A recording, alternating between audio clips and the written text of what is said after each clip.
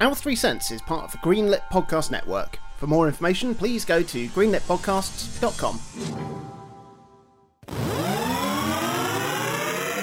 Hello and welcome to the second part of this epic bonus episode of Our 3 Cents, a podcast where myself and my childhood friend Chris Dow, you wanna grow big, and my adulthood friend Minty Booth wear a helmet of any type, are celebrating our all-encompassing love of video games. So, last week you heard the first of our honourable mentions, the games that didn't quite make it onto our lists for one reason or another, but that we still wanted to find time and space to celebrate. Some big hits like Call of Duty 2, Pokemon Sapphire, Conker's Bad Fur Day, some lesser-known gems like Virginia, Darius Burst, and Bloons, and the truly unexpected games like Joe Nalomu's Rugby, Barnstorming, and Swordigo. And now we bring you the remaining 5 games from each of our top 10 honourable mentions, kicking off with Minty Booth. My next honourable mention is a game called Bunny, parentheses, When We First Met. Wow. I bet you can beat Bunny, When We First Met, in about half an hour, but I wouldn't know because I played it on the judderiest laptop the world has ever seen. I think Bunny, When We First Met, is a bit like a farming sim, but sort of castrated. You're planting trees and crops and all the rest of it, like making buildings and getting resources. But there's no one there to bump uglies with. Instead of trying to woo different villagers, you've got ephemeral characters who you vaguely know and enjoy the company of, spouting out cryptic clues to progress the game, like I loved it when we would hold hands in the cherry forest. Oh my. There's no quest markers, there's no menu, just an offhand comment that pointed you towards planting an entire fucking forest of cherry trees to make that lady bunny smile. I never beat it because it was such a taxing game on my old computer that I'd be lucky to crack out a frame every 2 or 3 minutes, but it kind of worked, really. Like, it was just a really serene, gentle and relaxing game that didn't hold your hand, didn't push your quest log in your face with any sense of urgency because there wasn't one. You just planted things, and every now and then somebody might come over and whisper something like, I really love the sawmill, or whatever memory they fancy bringing up. Just really nice, gentle game. Bunny, When We First Met. That's lovely. I've never heard of it, but that does sound really, really interesting. Yeah, goodness. Chris. WWF SmackDown, just bring it. Brilliant. I mean, wrestling, waste of fucking time. But wrestling games, also a waste of time. But the creator wrestler mode inside wrestling games, good point. fucking love it. Absolutely love it. Like, the PS2 was the best era for wrestling games, I think. And I know that some people have very fond memories of whichever wrestling games were on the PlayStation 1 or the N64, but the added grunt of the PS2 meant that the horrendous creations that you'd make in Creator Wrestler mode could be that much sillier, that much wonkier, that much dumber, and the core gameplay really didn't change very much from game to game, or even generation to generation, to be honest. But there were more match types, I guess, there was grander story modes, whatever, but all I really cared about was making my sinewy version of Colonel Sanders retain his title belt in a Hell in a Cell match versus a misshapen Sonic the Hedgehog, or against an 8-foot-tall Catman, or a stumpy woman with calves that look like table tennis bats.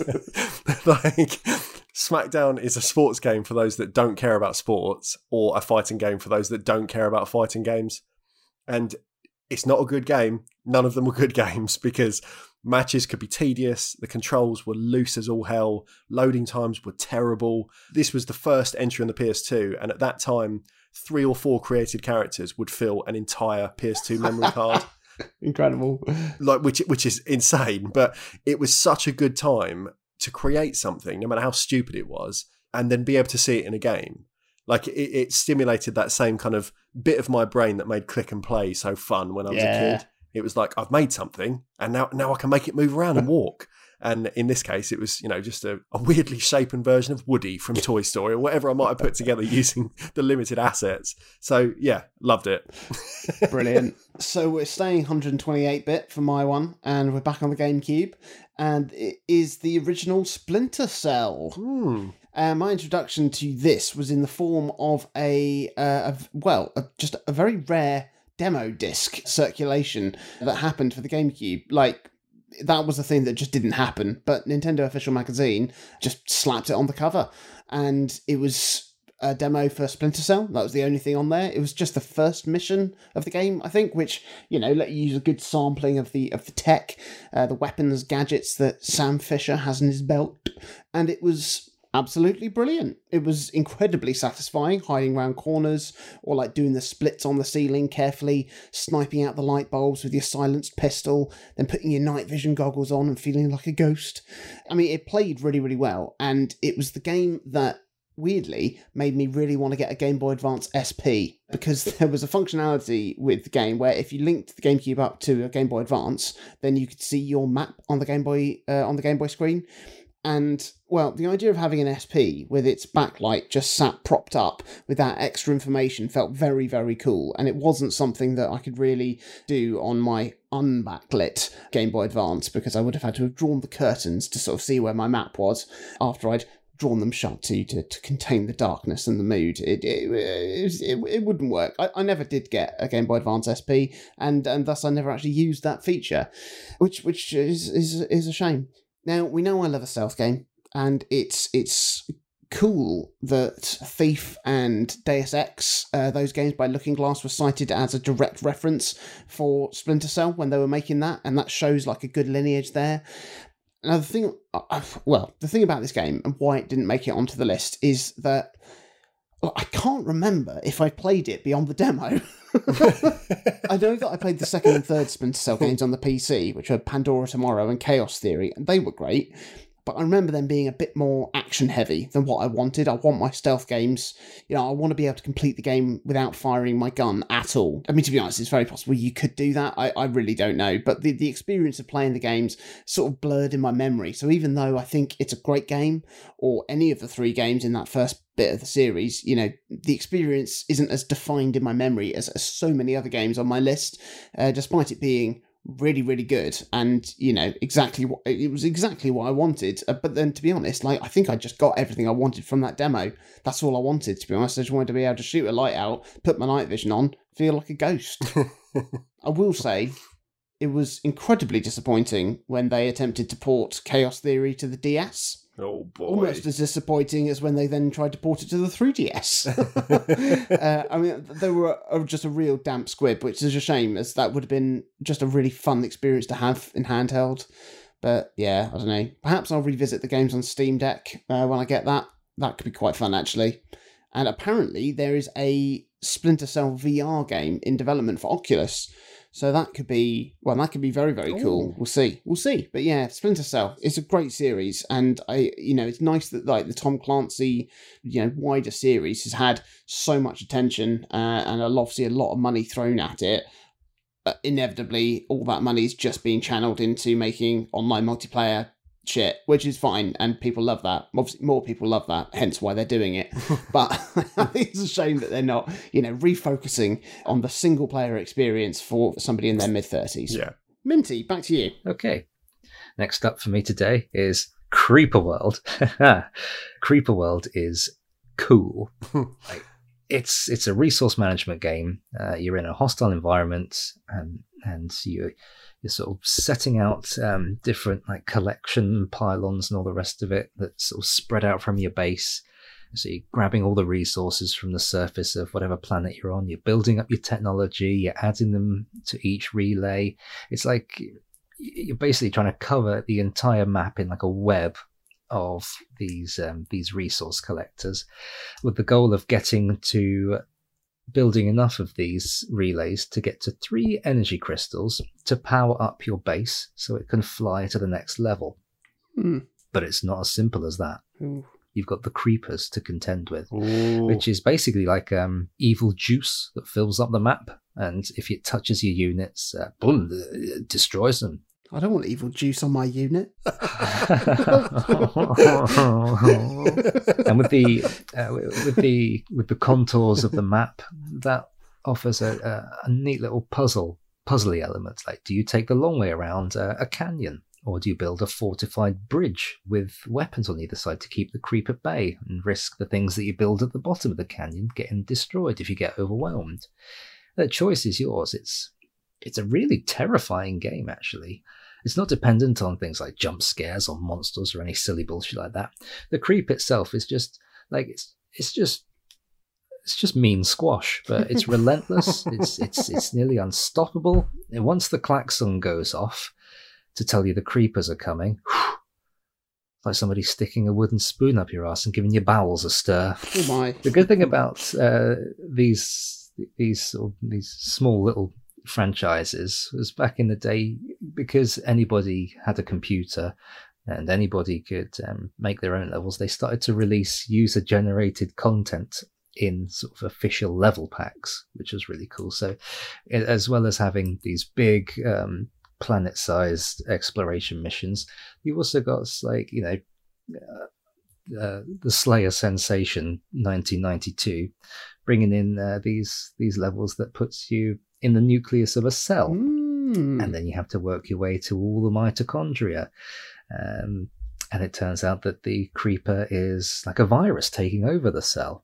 So it's some really neat stuff, and it's always nice seeing a series get that kind of acclaim that lets the new kind of imaginative talent come through and bring in some new levels. Really love that about things like this. Chris, over to you. Do you remember when we had phone games before touchscreens existed? Java phone games were almost universally shit. God, yeah. And the only ones I have any decent memories of were a strange clipped port of, it might have been Rayman 2 or 3. Oh, wow. That transposed the equivalent 3D titles down to just really basic platform games. A surprisingly full-featured port of Lumines, but with you know, MIDI music coming out the speaker of your 9-button phone. A game called Poo Rain that had you dodging falling excrement for high scores. Classic. And Doom RPG. Oh, wow. Now, Doom RPG was a really cool stage-based first-person dungeon crawler. And, of course, it captured none of the atmosphere or the speed or the feel or anything, to be honest, of the original. But it was a really great game. And it had a story, and it had a decent amount of content for a phone game at the time. You know, it used grid-based movement in first person. It had turn-based battles. It had a range of weaponry and pickups. It had hidden rooms, and even some silly but knowing writing that technically makes this game part of the actual Doom canon for anyone that cares about this series story. But being a Java title, it is almost impossible to play these days. So there is always a possibility that I'm massively inflating its quality in my head. But at the time, it felt that having something as rounded and gamey as this, developed by the id Software, no less at the time, was enough to make Doom RPG feel like a real window into what phone gaming would become, when eventually it was able to shake off the shackles of, you know, licensed garbage. That company Gameloft put out a Java phone version of basically any property they could for about a 5-year stretch. So it was either that or people just playing Crazy Frog polyphonic ringtones. So it would be a while until obviously the first iPhone would change things forever. But as a kind of precursor to all that, Doom RPG is very good. Doom RPG 2, I think, was meant to be even better, which you might still be able to buy on iPhones, but I couldn't say because I don't have one. And I think there was even a Wolfenstein RPG at some point as well, all in loosely the same universe. So something there to dig into if you want to play some odd first-person dungeon crawling RPGs by John Carmack. Extraordinary. Shining the Holy Ark, isn't it? But with demons. There we go. There we go. So, my 7th honourable mention. I can't remember which game from the series I actually thought I would cite as an example of this, but it's basically Professor Layton. Oh. I love the Professor Layton games. They're a wonderful mix of interactive storytelling and puzzle games, all brought to life with the beautiful Ghibli-inspired anime style of level 5. I love the characters from the titular professor, who was like a slightly bumbling Poirot mixed with a Victorian Sherlock Holmes without the rampant drug addiction. His little assistant Luke was a proper stereotypical London urchin. Oh, I've got it! Oh, Professor! what is it, Luke? And it was just a joy to spend time with these characters. Like, across the series, the story takes all kinds of twists and turns across myth, history, and legend, with you stumbling across ancient civilizations, mysterious artifacts, and it was always just brilliantly told and very earnestly presented. But the story was just window dressing for what is essentially just a collection of puzzles. It's a puzzle game with just a mind-boggling array of puzzles that, to be fair, frequently stump me. Also, they made liberal use of the DS's functionalities, later the 3DS, with the touchscreen, the microphone, the gyro, everything being included in many, many different ways. You have to solve the puzzle. I think that the reason why any of the games, I think it was probably it must have been the last one in the series, because that was kind of like that I would have put in, because that was like the, a nice sort of culmination of the story. But I think the reason why that one or any of the games didn't really make it onto my list is because I enjoyed the story much, much more than I enjoyed the gameplay. Yeah. Even though like the puzzles were fun, I played the games for their story. Like, I even watched the, to be fair, surprisingly decent full-length animated feature film, because I love the characters and I just, wanted to see what they did next. And I found the gameplay, if anything, just stood in my way of watching these lovely films. I didn't play I know there was a crossover with Phoenix Wright that I never played, but then I never played the Phoenix Wright games. But I have just downloaded the latest game in the series, which has just been added to Apple Arcade, which is the one that follows Professor Layton's daughter. I think that was released on... Well, I know it's been released on the Switch and on mobile and tablets and probably a lot of other things. But yeah, it's just been added as part of the Apple Arcade library. So I'm really excited actually I was going to say to play it, but just to hopefully hear some nice storytelling, because it's lovely. Really lovely. And somewhere, I think I've still got it, when I was working at Game, we got some promotional top hats to wear for when the latest Layton game came out, and I think I might still have my plush Layton top hat somewhere. I hope I do. Minty. Memo Huntress is next for me. It's a hidden objects game and the absolute pinnacle of the genre. It's really hard to find now, especially now that Flash has been sort of taken out, back and shot. But I think the only place you could really find it back in the day was on Not Doppler. I haven't looked for it since Flash went the way of the dodo. But you play as a young lady who, I think she falls into a strange world because she's running away from a tragic home life, maybe, and she finds herself in all kinds of strange set pieces, like an enchanted forest, a hotel, a massive tavern, and you've got to find things like like 6 hairbrushes, 9 tankards, 42 flowers, all that sort of thing. But every single stage is just so incredibly full of life. The depth of field is used to an incredible effect. I couldn't believe it was just a Flash game.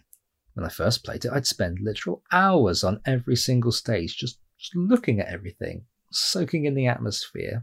So many little pockets of activity. Like, I know I've only got 1 candle left to find so I can get to the next stage, but I'm just going to see if I can pretend that I'm going to be sitting with this couple who are laughing and swapping stories over grog and just imagining what they're saying to each other.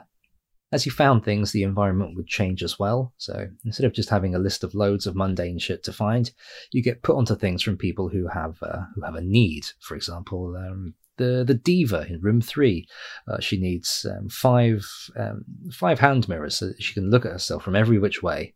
And once you return them, she'll move to the side and reveal one of the 3 keys that you need to unlock the door to get to the next level.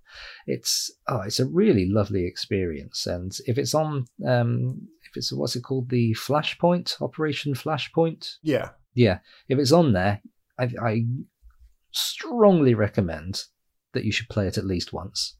Take a block out of your diary because you'll need it, but yeah, absolutely play it.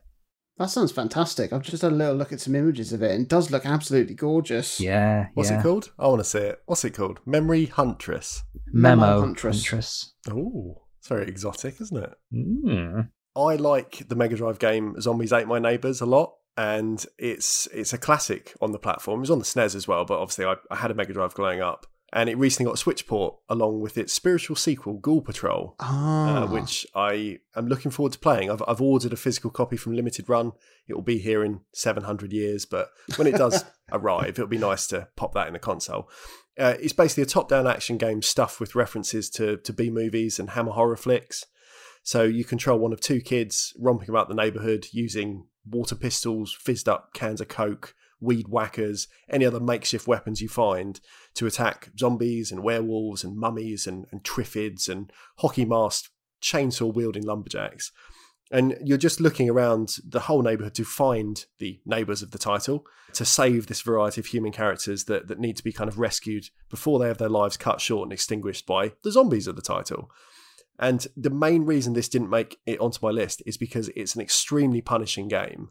And as a child, I know the first 10 or so levels incredibly well, but the 40 or so that follow are basically total unknowns to me. It's another one of those games, though, where, especially as a kid, I enjoyed the aesthetic so much that it didn't matter. Like, the pixel art is great, the music's fantastic. And at that time, to replay that first 20-minute chunk again and again was enough to make it a firm favourite. Though in constructing this list a couple of years ago, I felt it would be a little disingenuous to try and talk up a game that I know less than 20% of. So similar to your Splinter Cell reasoning, it's like, well, the demo was good. It's like I've basically played the demo of Zombies on loop for God knows how many years now. Maybe when the Switch version comes, I think it's got save state support in that. I might make a bit more progress. But to be honest, I'll just be happy to play those first 10 levels again and again. Yeah, so really good game, but I couldn't tell you what it's like in not even the back half. We're talking like the back 3/4. That's fair enough. That is fair enough. So my next honourable mention is a game that was described to me with one of the best video game synopses I've ever heard. Yes. This was back when I was working at Game. My friend in question was my boss at the time, Dan, and he said the idea of this game is you're an octopus, but you don't want your family to find out.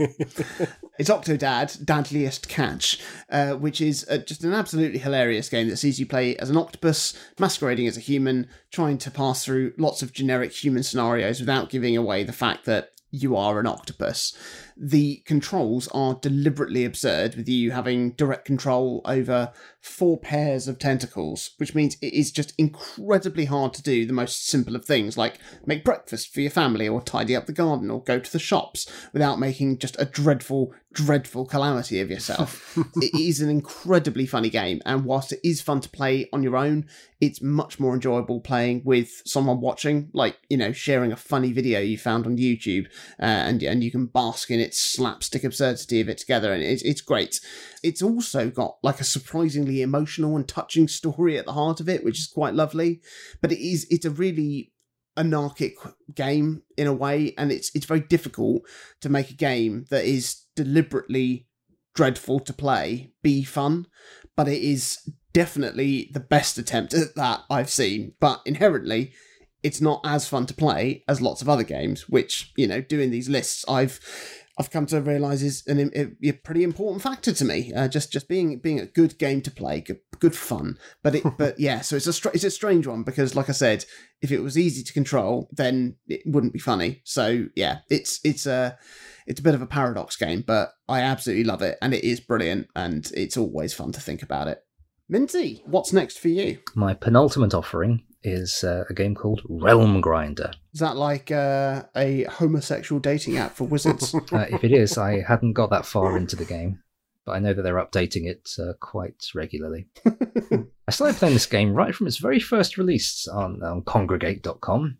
Back in the day, I was balls deep in every single idle game they had going. Like, just something about that very simple hands-off loop of click button, get money, buy thing with that click button for you, sit back for a while, start again in a new game plus with mad bonuses, click button bigger, get more money, buy thing that click button for you even more, sit back for a little longer, start again in new game plus, head towards infinity, eyes glazed, serotonin slowly dripping out as you make big numbers go even bigger. Realm Grinder took that loop and added factions. There were 3 factions on each alignment. Do you align yourself with the good factions, who weighted towards more active clicking gameplay, availing yourself perhaps of the fairies who empower your much cheaper units and boost their power? Or do you use the power of the angels to elevate your spells? Or do you get deep with the elves and bend the game over your knee with every single super-powered click? The choice is yours. Or you can go in evil, lean into idle gameplay, sit back and let the undead rack your numbers up slowly. But we're not done yet. If you do well with each faction, you unlock the neutral factions, who offer a balance between active and idle. You've got the Titans, you've got I think you had the Druids and the Faceless, who were like sort of a mix between the Mind Flayers and Cthulhu. They were slightly spooky. And then you can unlock things like excavations, dig up artifacts that offer huge bonuses and give you clues to unlocking even more factions and new gameplay mechanics. It's relentless. It doesn't stop. And it's one of those games that it does use in-game currency, but you don't mind because you've already sunk in like a couple of 100 hours into this game for absolutely nothing. And it's given you so much enjoyment. Realm Grinder. Really, really good game. And available now, I believe, on tablets and such as that. Well, there we go. Grind away. Chris. My penultimate choice is one that's quite uncharacteristic for my usual play habits, I guess.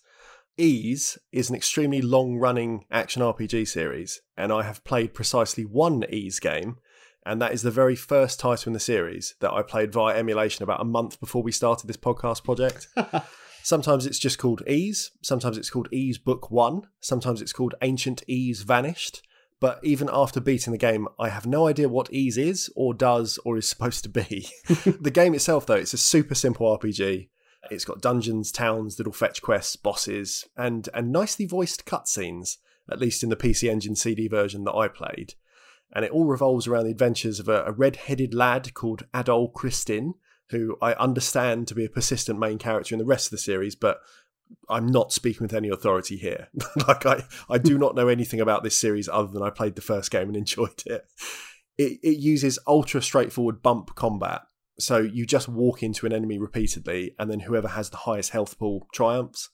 And for the first 20 minutes or so, this seemed incredibly restrictive and basic compared to even simple action RPGs of the time. But very quickly, I came to appreciate the immediacy of that, because it's a very truncated take on the RPG format. And I quite enjoyed how clearly signposted it then was when I needed to either grind a bit to level up with easier enemies or change my gear to be more relevant to the enemies I was then fighting. So it takes away a lot of the stuff I find tough in RPGs, the kind of endless team and gear management, and just made it like, do you have a higher number than then? Yes, then proceed. And I quite enjoyed that. But the highlight for the whole thing was the soundtrack. And again, I was spoiled a little because I played this on the PC Engine CD version, as opposed to any of the 8-bit versions that had already come out on things like the Master System or the Famicom or home computers at the time. And that meant it had a glorious CD soundtrack. And I would highly recommend digging it out, because it's just a super high energy, really peppy soundtrack to get you in the mood for kind of a good stomping adventure. When I finished it, I had always intended to start the second game in the series quite soon after. And most releases of the game from that version onwards, from the PC Engine version onwards, conveniently packages both the first two games together. But, as is so often the way with me, the person who played the first Metroid game and then just forgot it was a series, the person who played halfway through Ocarina of Time and then just never opened the 3DS for another half a year, I just got distracted by something else. And it is a genuinely great game, though, and this is a recommendation coming from adult Chris, without one iota of halcyon nostalgia. So I do like it a lot. Maybe one day I'll play more of it. But I think for someone who actually enjoys RPGs more, it could be something that you go, yeah, that's a really good example of the early action RPG and what it would turn into. Whereas for me, I just think, yeah, it was a good time. So my penultimate honourable mention is a PC action RPG that me and my brother Alex had. And like with a lot of games around that time, I experienced a lot of it vicariously through him. But I did have a good stab at playing it myself, and unlike Octodad, it was incredibly satisfying to play. The game is called Silver, and I don't think many people really knew about it or played it. I think it came out on the Dreamcast as well as the PC. I've played it on the Dreamcast. Now, I'd be really interested to see, or to hear, and, well, experience how it controlled on the console, because it had a really interesting control scheme on the PC, and it's a control scheme that I haven't really seen replicated, because you basically control your sword swings with the mouse, almost a little bit like you have direct control over your sword in Skyward Sword. Ooh. But the way it would work is, I think you hold down the left mouse button to take control of your sword, and then you move the mouse in any direction you want to swing your sword in that direction. And because there's this like fixed sort of almost, I guess, sort of overhead isometric camera, you could very deftly defeat lots of enemies as they surrounded you. And that control scheme, coupled with, to be honest, some of the best and most gloriously gory sound effects I've ever heard, made it so fun to play. Every single slash would send chunks of meat and spurts of blood and entrails flying and come splashing and slopping onto the floor. It was just very, very satisfying indeed.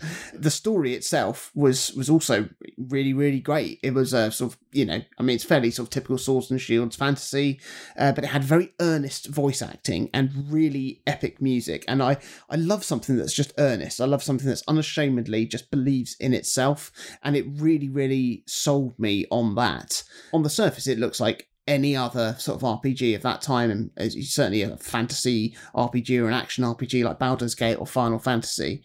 But it was just, it really felt like it had a lot of lore, and I'm sure it did, but like with some of these other games, the reason it didn't make it onto my list is because of the limited playtime I had personally with it, and the fact that whilst I got a huge amount of enjoyment out of the game, it wasn't something that was a very direct personal experience. Like, I don't know how much of the game I played, or whether there's parts of the games that I remember because I saw Alex play it or because I played it.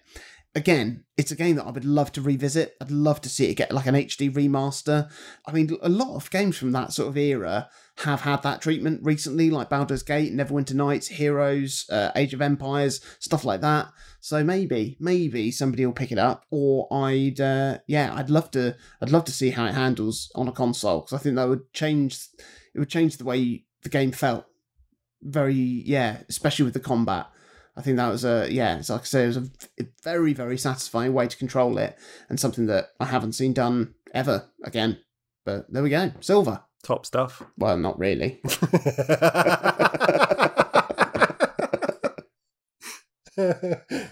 Minty, your final honourable mention. What have you saved? What have you saved till last? Okay, I've saved a fan-built, text-based, multi-user dungeon based on the works of one of the UK's greatest writers. Initially, when I first got told to play it, I thought it sounded like utter shite. It sounded like a huge nuisance, a whole bunch of work with zero payoff and no kind of stimulating gameplay. I did hold on to this opinion for about a month, but oh boy, fellas, peer pressure's a powerful thing, isn't it? All my friends were playing. One guy calculated that he'd spent a good 0.5% of his life playing it. It took me just a little while for it to click, but when it did, good lord, it was amazing. The good thing about the Discworld MUD is you're not just picking a character from the books to play as. You're not getting to the character creation screen. You think, oh, I'm going to be Sam Vimes. Oh, I'm going to be Granny Weatherwax. Oh, I'm going to be Munster and Ridcully, that sort of thing. You're just picking a generic character who then gets plonked into Discworld with no affiliation, no relatives, that sort of thing. It's just an online multiplayer game, but it's completely text-based, and it's got things like guilds, all the set pieces from the books that you can go and visit. All the characters are there, and they'll be giving off their little lines, or maybe some would even give some quests. The main draw of the game was the guilds that you could join. You could become things like warriors, assassins, wizards, priests, witches, all those sort of generic fantasy classes. But then they also had different Discworldy flavours. You could become, if you wanted to be a warrior, you could join the Ankh-Morpork City Watch, or you could head up to the Lanka Highlands and become a Hublandish barbarian, that sort of thing. You could become an assassin, join one of the 4 great houses, and do the initiation tests, which the main character in Pyramids does, which was a really fun thing to read after becoming aware of it in the game. So I never read any of the books prior to playing the game, but as soon as I started playing this game and really getting into it, I just hoovered them up, absolutely hoovered them up. So it was a nice balance between, I'm starting to get better at the game, I'm starting to explore all these different places, and then, now I'm reading the books, and, I've been there, I know where that is, all that sort of thing. There were some really lovely set pieces, like in Moving Pictures, the setting is Hollywood, sort of a pastiche of Hollywood, and it's all about making movies and all the rest of it. But you can go up there in the game, you can go to the cutting room and fix up like a, I guess, what would you call it, some film, like a disc of film, and that will give you some quest points. And every quest that you complete gives you a little collectible card of all the creators who code the game. And so you can have a little look at them and say, I got this for beating this quest. It's a lovely gold card with a picture of, pinkfish on it. And whichever way you turn it, it is always looking at you, which is a nice way of bringing the team of creators and coders sort of into the community a little more, which was really nice. And there are also loads and loads of characters from the books in there. There's, back in the day, you could go to the Warriors Guild and you'd see Cohen the Barbarian there, lisping away, talking about good dentistry, hot water, and soft toilet paper. If you died, Death would be there, speaking in all capitals before buggering off, realizing that you've got another 6 lives before your permadeath. It's built by people who, written by people who just really love the books. You really get a sense that they just absolutely love them. And they've made a game in the style of Pratchett's writing, full of his humour and full of his heart. There really is nothing else like it. So if any of you are listening, the creators or the team of people who made the Discworld MUD, thank you very much for giving me not only a fantastic and equitable game, I guess, to play with friends. Like the Gmod client I used was free. I didn't need to buy a console or anything for it. I was just able to load it up and play with my friends until the early hours. So thank you very much, not only for giving me a good multiplayer experience, but also a love for the works of Terry Pratchett. Wonderful. I remember you talking about that game when we did our Chris and Minty Adventure Month, when Jonathan took his paternity leave. Yeah. And I think I didn't research it enough after that to really see how deep it goes. Yeah. And it's only now when you were talking, I've looked up a few kind of stats and facts and things like that. Some of the administrators have been playing this game since 1991. Yes. Yes. We're talking just an insane amount of time. And I know these kind of experiences can just obviously spiral out to the point where they are totally change things from what they might have been at the beginning. But there is so much in this. What a world to be part of. To have the time when you were a little bit younger to really get immersed in something as far-reaching as this would have been incredible. Yeah, I really, really loved it. It's a real time sink, so I've just sort of fallen off in recent years. I have been back every now and then, but that good chunk of a few years back when I was a teenager, that was, honestly, nothing like it. Superb. When's it going to get a box release for Chris to collect? If you like, I can make Not you interested one. otherwise. Not interested. Box or nothing, mate.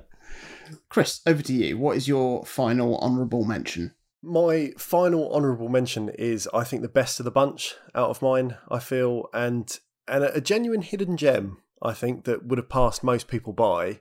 It's a platform game called Cloudberry Kingdom, and the main problem with this game is that outside of its strange name, it has no real personality. And I think that's why no one played it when it came out. But it doesn't really matter, because as soon as you start playing it, you realise it's a game that really prioritises mechanics over aesthetics. It launched on the 360, it was on the PS3, it was on the PC, and yet, frustratingly, it's been delisted on every storefront for some reason these days. So, there are ways to get hold of it, I'll say, but as is so often the case, all the ways to do that are quite grey in their legitimacy. But the game, though, its central conceit is that stages are generated on the fly by an algorithm that's able to produce fast-paced platform snapshots, I guess. And it's almost like a super simplified Spelunky. And that setup ensures that then no two players are going to experience the exact same layout. Because in that split second as the stage is loading, it will plonk down platforms to, invite you to make strategic, skillful leaps. It will put in enemies and obstacles to hinder your progress. It will put in collectibles that kind of shepherd you along an optimum route through the level. And every stage is quick and is generally set up in a way that invites you to really hit the ground running, just moving at all times, really. And what I always enjoyed was how the stage generation seems really well balanced to let you straddle kind of finesse and survival. So it encourages that sort of madcap sense of quickly taking stock and then just flying by the seat of your pants as you try and James Bond your way through it. And I think that element is what is in all the best Twitch platformers. The kind of idea that it's like you have complete control over your character. So if you see the obstacles and you understand kind of the pattern of it, you can just blast through it. It gets really fucking hard as the level count increases. But it also has this great feature that lets you see a computer-controlled hologram version of your character perfectly speedrun whatever's been thrown up, almost just to show you that it is possible to succeed. And I think the difficulty of the later stage is what put me off including this higher on the list, to be honest, because as we all know, I'm pretty shit at games, but I've always really admired how Cloudberry Kingdom felt like almost an artistic review or homage or reflection on just 2D platformers as a genre. And in a weird way would explore kind of the roots of the genre as well as just its logical, nightmarish abstraction and evolution. So it's kind of like a platform of the game, a sort of documentary come conceptual breakdown of the genre. And it feels like when you first boot it up, early stages are really simplistic, almost like Super Mario Brothers style. And then by the time you're kind of an hour into a run, you're up to real punishing stages like Super Meat Boy or the Impossible Game sort of thing. Oh, yeah. Where one wrong move is just death and you're going to have to try again. But I think it's a really good one. And yeah, if I was better, if I'd actually got like some way through it, maybe it would have been one that I thought, I'll put that in there somewhere to recommend. But yeah, I probably never made enough progress to really honestly be able to say I've seen loads of it and I think it's worth playing. But in concept, top stuff. So, I have decided to bookend my honourable mentions with Pokemon games, and my final honourable mention is a real ignored, or at least forgotten game in the series, and it's the Game Boy Color's Pokemon trading card game. Oh! It is a fantastic Pokemon RPG, but the battling is all played through the mechanics of the Pokemon trading card game. Now, I deliberately never bought a single Pokemon trading card because I knew, even at a very young age, that was going to be a very dangerous hobby for me to get into. I used to love collecting football stickers. I did that avidly every year for, I think my first football album was 1994, and I did that probably up until, I don't know, the end of the 90s. And I love the Pokemon games so much that I knew if I started collecting Pokemon cards, I'd be doing that for the rest of my life and spending all my money on them forever. And the funny thing is, for all the billions of people collecting the cards, probably less than 1% of those people ever actually played the game that it was. People just wanted to collect the cards, trade them. That was the game, and that's absolutely fine. But the card battling mechanics in the Game Boy Color game showed that there is a really good game in there. And it's probably the first card-based deck-building game that I ever really got my head around. And I really enjoyed curating my collection of cards, making sure to get the balance right between the elemental cards and the other types of cards to make sure I could battle effectively. And I played the game from beginning to end and had a marvellous time. I think it deserves a lot more praise and recognition than it's ever had. And I'm also surprised that we haven't seen more of the video games capitalising on the popularity of the cards. Like, imagine if the cards were like amiibo cards and you could buy them and scan them into the game. Like, if Nintendo released a new trading card video game for free that you could use real cards in, they would make more money than they need, and also make a game that I wouldn't allow myself to play or enjoy. I know that there is like an online trading card game type thing, which I deliberately haven't looked at. I haven't even gone to the website to look at it because I know how susceptible I am to those types of things, and I can't, well, literally can't afford to be, sort of pulled in by it. So it's possible that like some of those elements are incorporated into that, but yeah, it looks like it would be just a real black hole for my soul, probably. But yeah, the Game Boy Color game was brilliant, but sadly, it's been eclipsed by the mainline games for me, and therefore didn't make it onto my list. But I've never forgotten it, and it's always a joy to think about it and to talk to the few people that I think did play it and engage with it, because certainly back in the day, it wasn't like we had a billion different Pokemon games to choose from. We had Pokemon Red, Blue, Yellow, Pokemon Gold and Silver, and Pokemon Trading Card Game. That was the only so it still seems like quite a lot to choose from. But it was a really nice side exploration of the core Pokemon concept, and another brilliantly made RPG from Game Freak. Absolutely superb. Good boys and good girls. So, there we have it. Those are the games that almost made it onto our lists. 30 excellent games nonetheless, and it's always lovely to have an opportunity to talk about games that we love, even ones we love less than others. So, what a treat we have in store for you. We are mere footsteps away from the summit of our top hundreds, and we have decided to put together a whopping epic finale for you. We are making arrangements to meet together in person to record our final entries together, which is going to be just a very special moment indeed. Because it's going to be such a beefy episode, we will need an extra bit of time to put it together, so we have prepared something else to tide you over in the meantime. Now, you lovely listeners have been sending in your top 10 games lists throughout this whole season, and we've picked our top 10 lists, which we are going to review in the next episode, which is going to be a lot of fun. There are so many different games featured on those lists, and it's so great to see love for so many games that have appeared on our lists, but also so many games that we haven't played or haven't even heard of. It's going to be a great celebration of our gratitude for you listeners accompanying us on our journey all the way through our top 100 lists, and we hope that you really enjoy hearing our thoughts on your thoughts. If you have enjoyed this episode or any of our episodes, please do share the podcast on your social media platforms. Reach out to us on ours. You can find all of our accounts in our link tree, which is linktr.ee/O3C podcast, Facebook, Instagram, Twitch, YouTube, TikTok. Watch, listen, and look at all our additional content there. And you can reach out to us specifically if you find us on Twitter. I am at Jonathan Dunn. I am forever and always at Chaz_Hodges. And I'm Clement_Boo. And if you're really enjoying what we're doing, want to support us even more than by just listening to the episode and sharing it to your friends, and if you want to be at the forefront of the future of the project, then do please head over to patreon.com/our3cents. Have a look at the perks on offer in exchange for some pecuniary support. And we will see you next week for your 3 cents. Aww.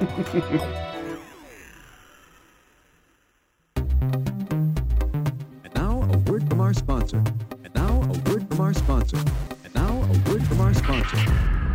Hi, I'm Ray, and this is my friend Alex. Hi. And we do a show called No More Whoppers. Do you want pins and stickers? Because we don't have them. Like a broken keyboard, we're out of control. Check it out. You got wah, wah, wah, Poet Hojo. How about a no more whoa? Join us every month or so on the Greenlit Podcast Network.